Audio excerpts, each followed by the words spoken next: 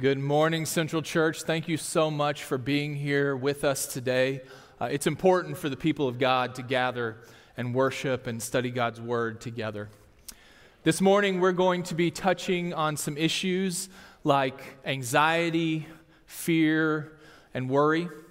And before we dive into the message, I wanted to start off by saying that anxiety disorders and depression are real and they're very serious. They may be caused by trauma, even several small traumas, specific situations, chemical imbalances, other illnesses and medications, or even our own genetics. If you went to the doctor and the doctor told you you had diabetes, you wouldn't feel shame for taking insulin. And in the same way, if you need medication for an anxiety disorder or depression, please listen to your doctors and get all the help that you can get. Today's message is for everyone. But hear me when I say that the type of anxiety or worry that Matthew 6 is talking about is not a clinical diagnosis, but a state of mind and heart that are not fully focused on God. I believe God can heal anything. I also believe that He uses doctors, psychologists, and medication for our benefit. Will you pray with me? God, as we enter into your word today, as we begin to continue to examine what you have for us out of the Sermon on the Mount, God, I just pray that you'll open our eyes and our ears, God, that we will feel the movement of your Spirit in this place and reveal yourself to us this morning. In Jesus' precious name we pray. Amen. So, imagine that you are just feeling kind of this existential dread, like it's creeping up on you, this sense of worry and anxiety, and it's a tightness in your back and across your chest. Imagine as you think about the week ahead that your days seem so full and there's so many things piling up and you're not sure how you're going to get it all done. You're not sure how you're going to choose one thing over the other. Imagine that the bills are piling up and you're not sure you're going to make ends meet. For many of us, it doesn't take much imagining to think about one of those scenarios happening in our own lives. When we feel like that, when we're facing anxiety and difficult decisions and choices about our finances and how we spend our days, what do? Where do we go? Some of us have great family and friends that we can turn to, and that's a blessing.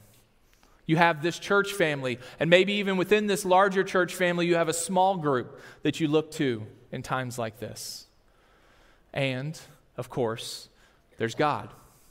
We can go to God with these problems, and we can go to His Word and say, God, what do you have to say to me today? But the issue is, this is a really big book. Like, it's got a lot of pages. And if I just open it up somewhere and I start reading about when David killed a bunch of Philistines in 2 Samuel, I'm not real sure how that helps me with my anxiety problems. And maybe I don't know where to look in the larger text for any specific issue. And so I do what most of us do today, and I go on Google and I type in Bible verses about anxiety. And up pops today's passage. Matthew chapter 6, verses 19 through 34. And I click on it, and it looks like something like this.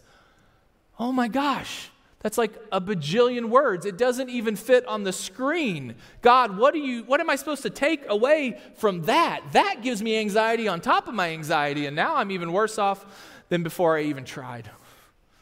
Sometimes the Word of God can be big and scary when God wants it to be meaningful and moving, when God wants it to impact us in really practical ways. And so before we begin to dissect this text today, I wanted to real briefly just talk to you about what I would do if I Googled and I pulled up a passage like that and it felt a little overwhelming. The first thing I would do is I'd read it. I know, it's rocket science. I'd read it once and then I'd read it again. And then I'd pick a different translation and I'd read that one. And then I'd pick another translation, I'd read that one, and so on and so forth. And so today we're going to be looking, my Bible's ESV, and so we're going to be using the ESV translation. And then probably you should read the NLT and the NIV and the NASB, and there's just a lot of letters. Like just pick any bunch of letters and read that one. And so you read it several different times in several different ways, and maybe some things start to stick out to you. And then after I read it, I like to write it down.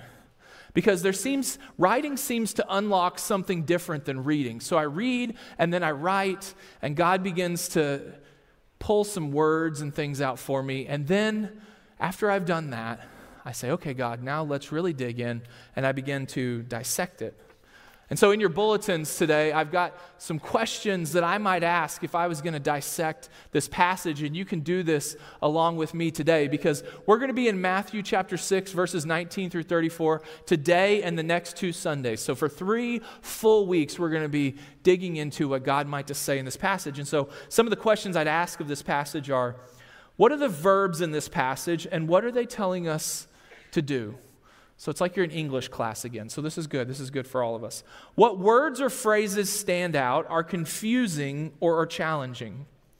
Which verses contain the main points that Jesus is trying to express? If you had to summarize the passage for a friend, how would you do it? And what's an action step that you think God might have for you today? So as I read the passage today, as we study it over the next few weeks, I want you to be answering those questions for yourself and see what God might bring to the forefront. We're in a series right now called Extraordinary. And it's a march through the Sermon on the Mount that we find in Matthew chapter 5, 6, and 7. And one of the things that I really appreciate is as we've gone through this series to see what it looks like to be an extraordinary disciple or an extraordinary follower of Jesus, is it's not just pull yourself up by your bootstraps and try harder. That's not what Jesus is calling us here. We enter into the extraordinary life when we begin to surrender to the power of the Holy Spirit inside of us. When we lean on our fellow brothers and sisters in Christ, it's then that we're able to really live out this life that Jesus is calling us to. So let's look now and see what Jesus might have for us today in verses 19 through 34. Do not lay up for yourselves treasures on earth where moth and rust destroy and where thieves break in and steal, but lay up for yourselves treasures in heaven where neither moth nor rust destroy and where thieves do not break in and steal. For where your treasure is, there your heart will be also. The eye is the lamp of the body. So if your eye is healthy, your whole body will be full of light. But if your eye is bad, your whole body will be full of darkness. If then the light in you is darkness, how great is that darkness? No one can serve 2 masters. For either he will hate the one and love the other, or he'll be devoted to the one and despise the other. You cannot serve both God and money.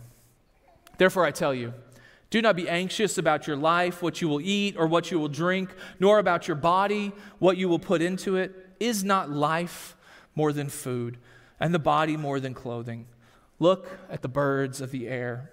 They neither sow nor reap nor gather into barns, and yet your heavenly Father feeds them. Are you not of more value than they? And which of you, by being anxious, can add a single hour to his span of life? And why are you anxious about clothing? Consider the lilies of the field, how they grow. They neither toil nor spin, yet I tell you, even Solomon in all his glory was not arrayed like one of these.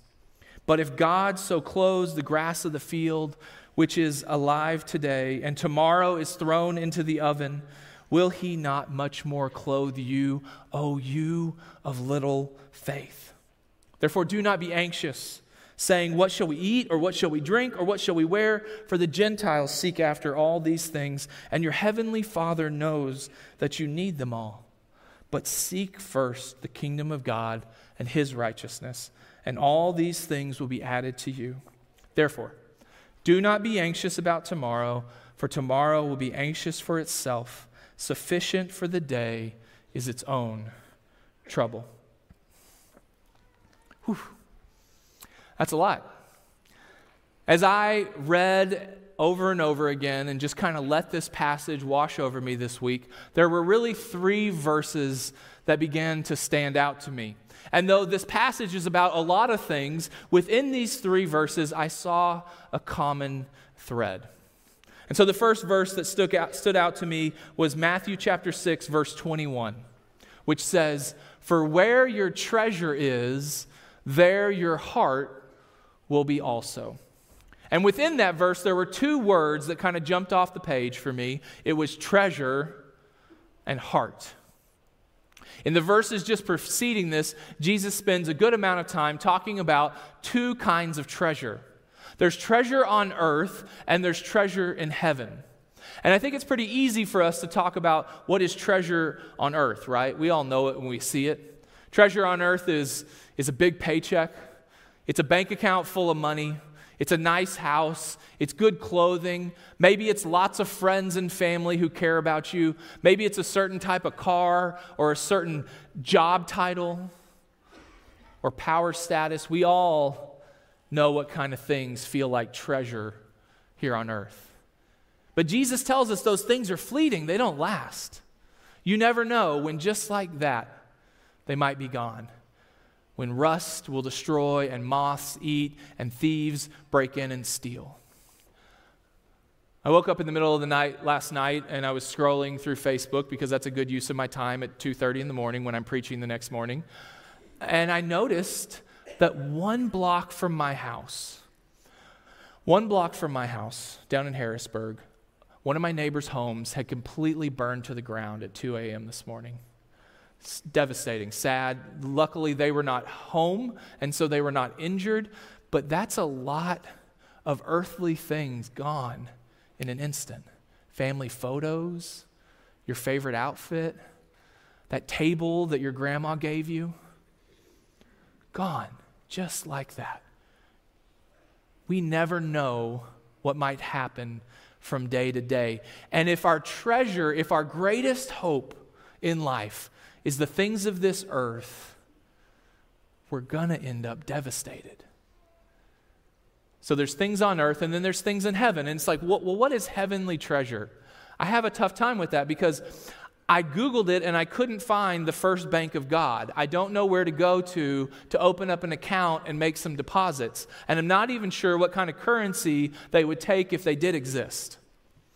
And so you have to get a little creative when you think about treasures in heaven. What might be treasures in heaven? Well, the first thing I think about is the day I opened a bank account in heaven. And that was the day when I was a teenager, when I came down front one day at the end of a church service and I said, Jesus, I need you in my life. I've made a mess of my life. I am full of sin. I need forgiveness for all the things I've done. God, will you be the boss of my life? And on that day, I feel like I opened up a bank account in heaven. And since then, I've had plenty of opportunities to make deposits. And I think those deposits look like living in the gifts that the Holy Spirit has given me. I think it looks like leaning into the fruit of the Spirit, which is love, joy, peace, patience, kindness, goodness, gentleness, faithfulness, and self-control. Each and every moment when I live into the power and the gifting of the Holy Spirit, it's like I'm making deposits in heaven. And some days, I make a lot more withdrawals, I think, than I make deposits. But I continue to persevere. I think we lay up treasure in heaven when we give a drink to the thirsty or food to the hungry, when we clothe the naked. Jesus says, when you did it to the least of these, you did it unto me. And I think one of the greatest treasures we can lay up in heaven is to share Christ with somebody in our relational world, to lead our children to Christ or one of our friends or family members so that we get to spend eternity with them. Jesus says, lay up treasures in heaven and not here on earth. And then the second word in that passage that stood out to me was heart. That word heart means 2 things. It means passion and thoughts. What are your passionate thoughts? Because that's where your heart is. That's where your treasure is. And so I have a really good exercise for you so you can figure out, are you laying up more treasures on earth or in heaven? When you're laying in bed at night trying to go to sleep, what's running through your head? Are you thinking about the 100 little things that happened the day before and the million little things that you have to do the next day? Are you thinking about the perfect thing to say to get back at that person that embarrassed you? Are you thinking about that boy or girl that you have a crush on? Are you thinking about the bills that are piling up? Or that new outfit that you really want? Are you planning out each and every moment of your week so that it goes exactly the way you want it to? Is that what goes through your head at night? Or are you singing praises to God? Are you thanking Him for all the ways that He's been faithful to you in the days previous? Are you scheming with God about ways that you can serve and love people really well on Monday morning at the office or at school? Are you laying up treasures on earth or in heaven? Where's your passion? Where's your thoughts? I find when my thoughts are running away with me and when they're too focused on the things of this earth, there's only one thing that can align my mind the way it needs to go. There's only one thing that can shift it from earth to heaven, and that's worship. Because it's really hard when you're doing this. Holy, holy, holy is the Lord. God, be magnified in me. It's really hard when I'm singing those praises to God, either privately in my own house or here corporately with you. It's hard to focus on the things of earth when I'm worshiping a God in heaven. Where are you laying up your treasures? The next verse that stood out to me was verse number 24. Verse number 24 says, "No one can serve two masters, for either he will hate the one and love the other, or he'll be devoted to the one and despise the other. You cannot serve God and money." This one's really easy for us to imagine why you can't serve two masters. Imagine at your work if you were really super blessed and you had two immediate supervisors. Wouldn't that be awesome? And if those supervisors each had a different idea for what your job was. And so Supervisor A says, "I need you doing thing A." And Supervisor B says, "I need you doing thing B." And so when you're doing thing A, you're angering Supervisor B. And when you go over here then and try to do thing B, Supervisor A is writing up a report about how you're not good at your job.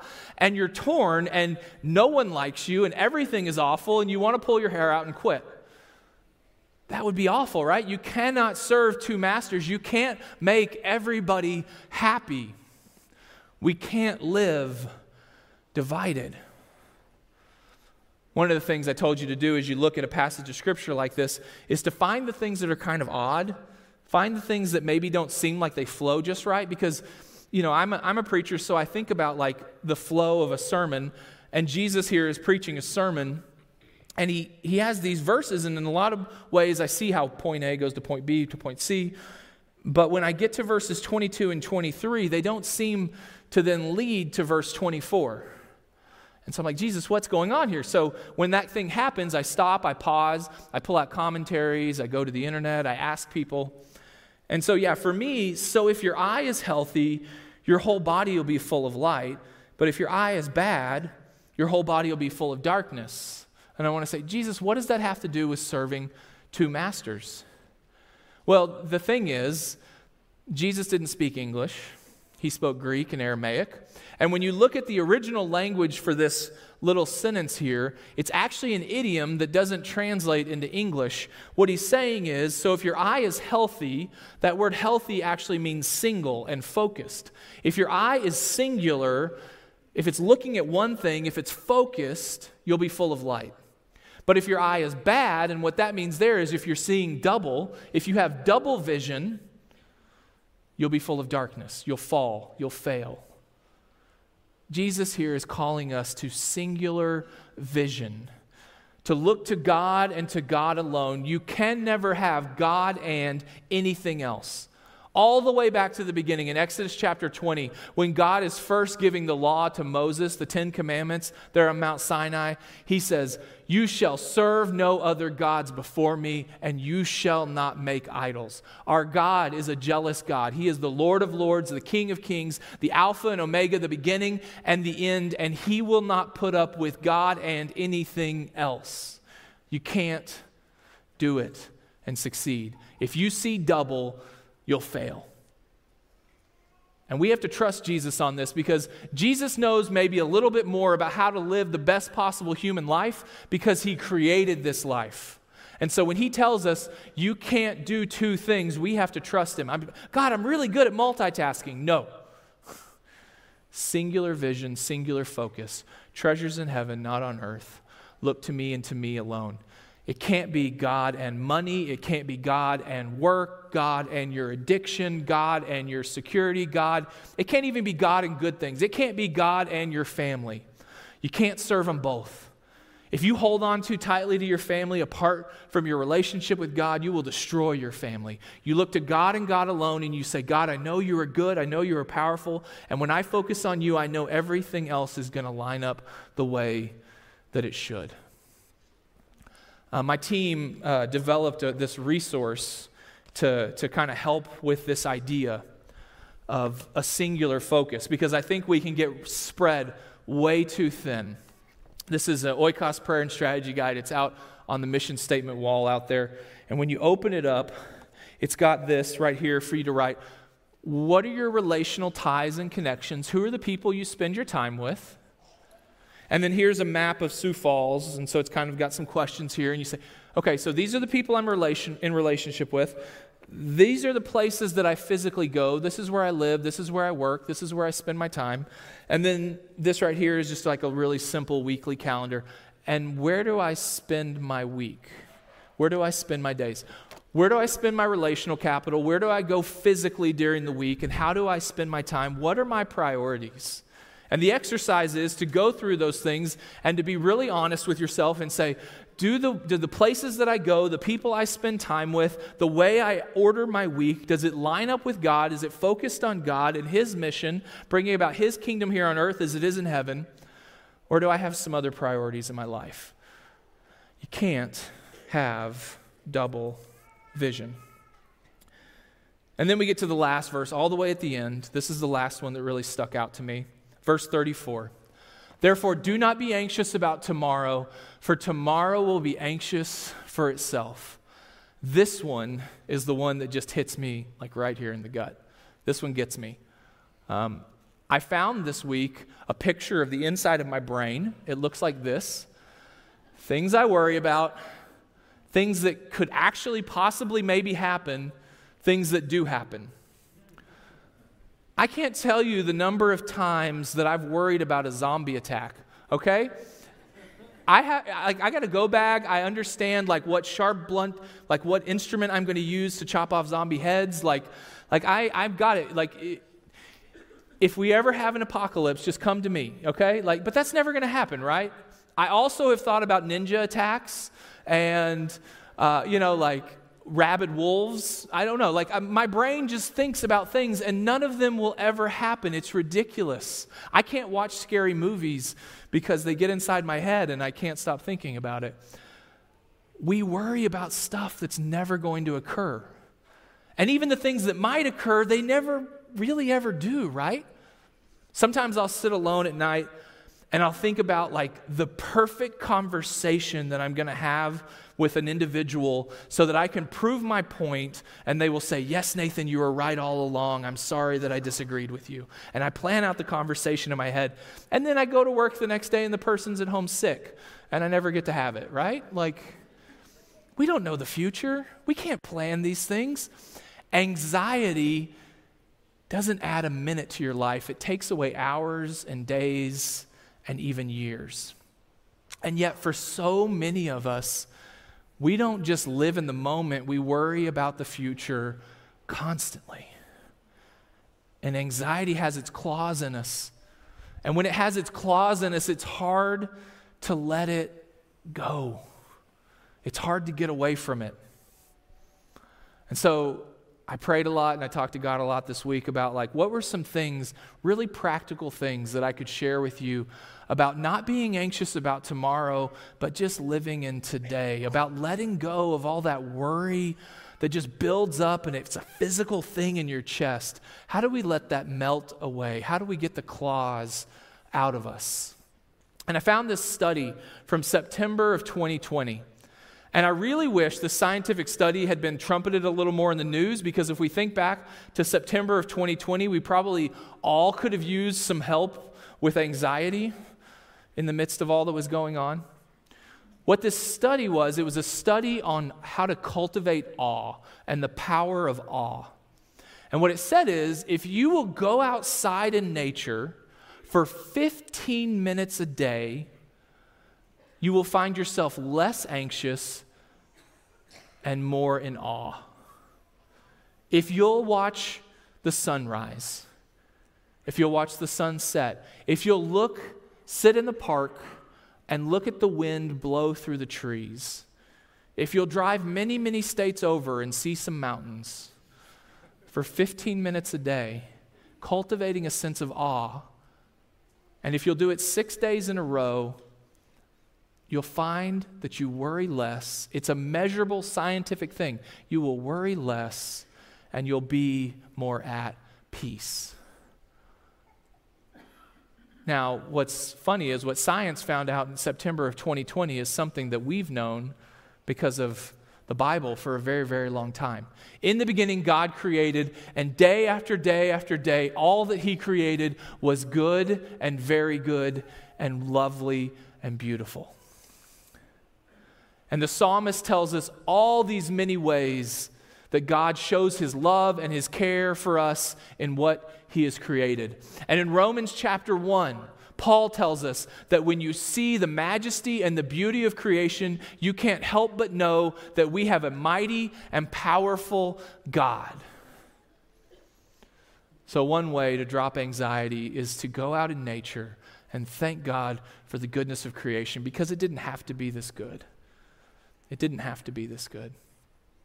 And the other thing that we can do to worry less about tomorrow and to stay focused on today is to see what God's Word has to say on this subject. And not all the passages are as long, thank goodness, as Matthew chapter 6, so I want us to look at a few right now. This one in Philippians. Do not be anxious about anything, but in everything by prayer and supplication with thanksgiving, let your requests be made known to God. And the peace of God, which surpasses all understanding, will guard your hearts and your minds in Christ Jesus. When you find those anxious thoughts creeping up, when you're laying in bed at night and you feel like you're going to have a panic attack, what Paul tells us to do is he says, start listing things to be thankful for. I'm thankful for my family.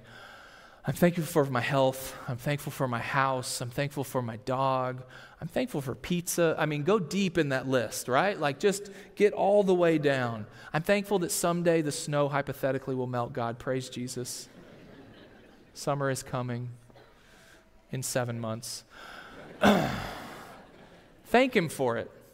And when you get thankful with God, it says that the peace of God will guard your heart and your mind in Christ Jesus. We can't do this on our own.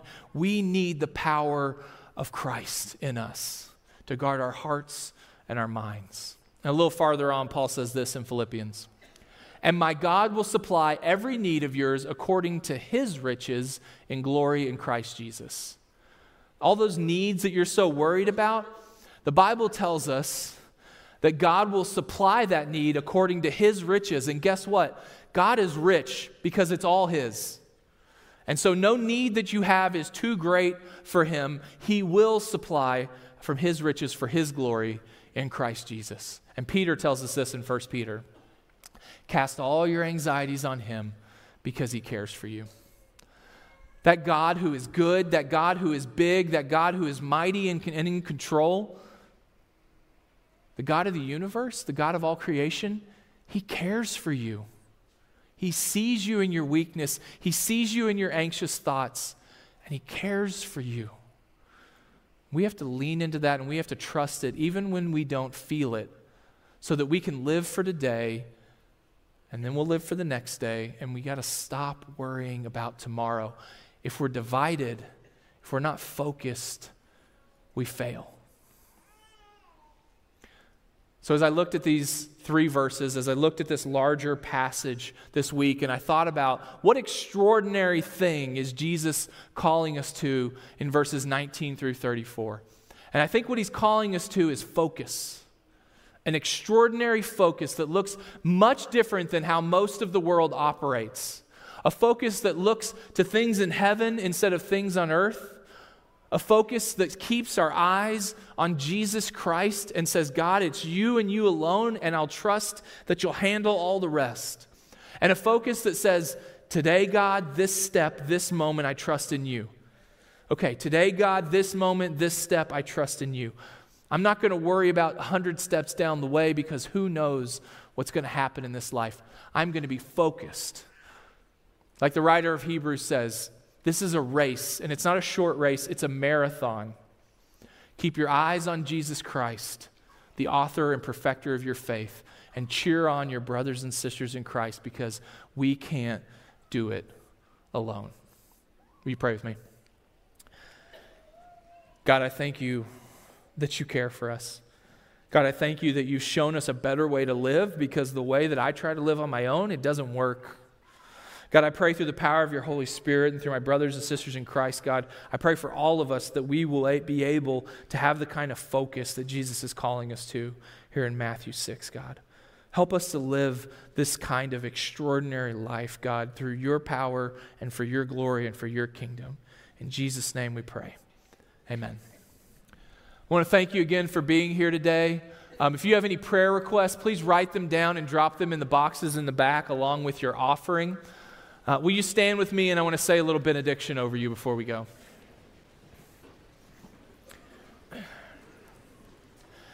May the peace of the Lord Christ be with you wherever you should go. May he walk with you in your wanderings. May he be with you in your pain. May he watch over you day and day, and may you come back in these doors rejoicing because of his provision. In Jesus Christ's name we pray this. Amen. Go in peace.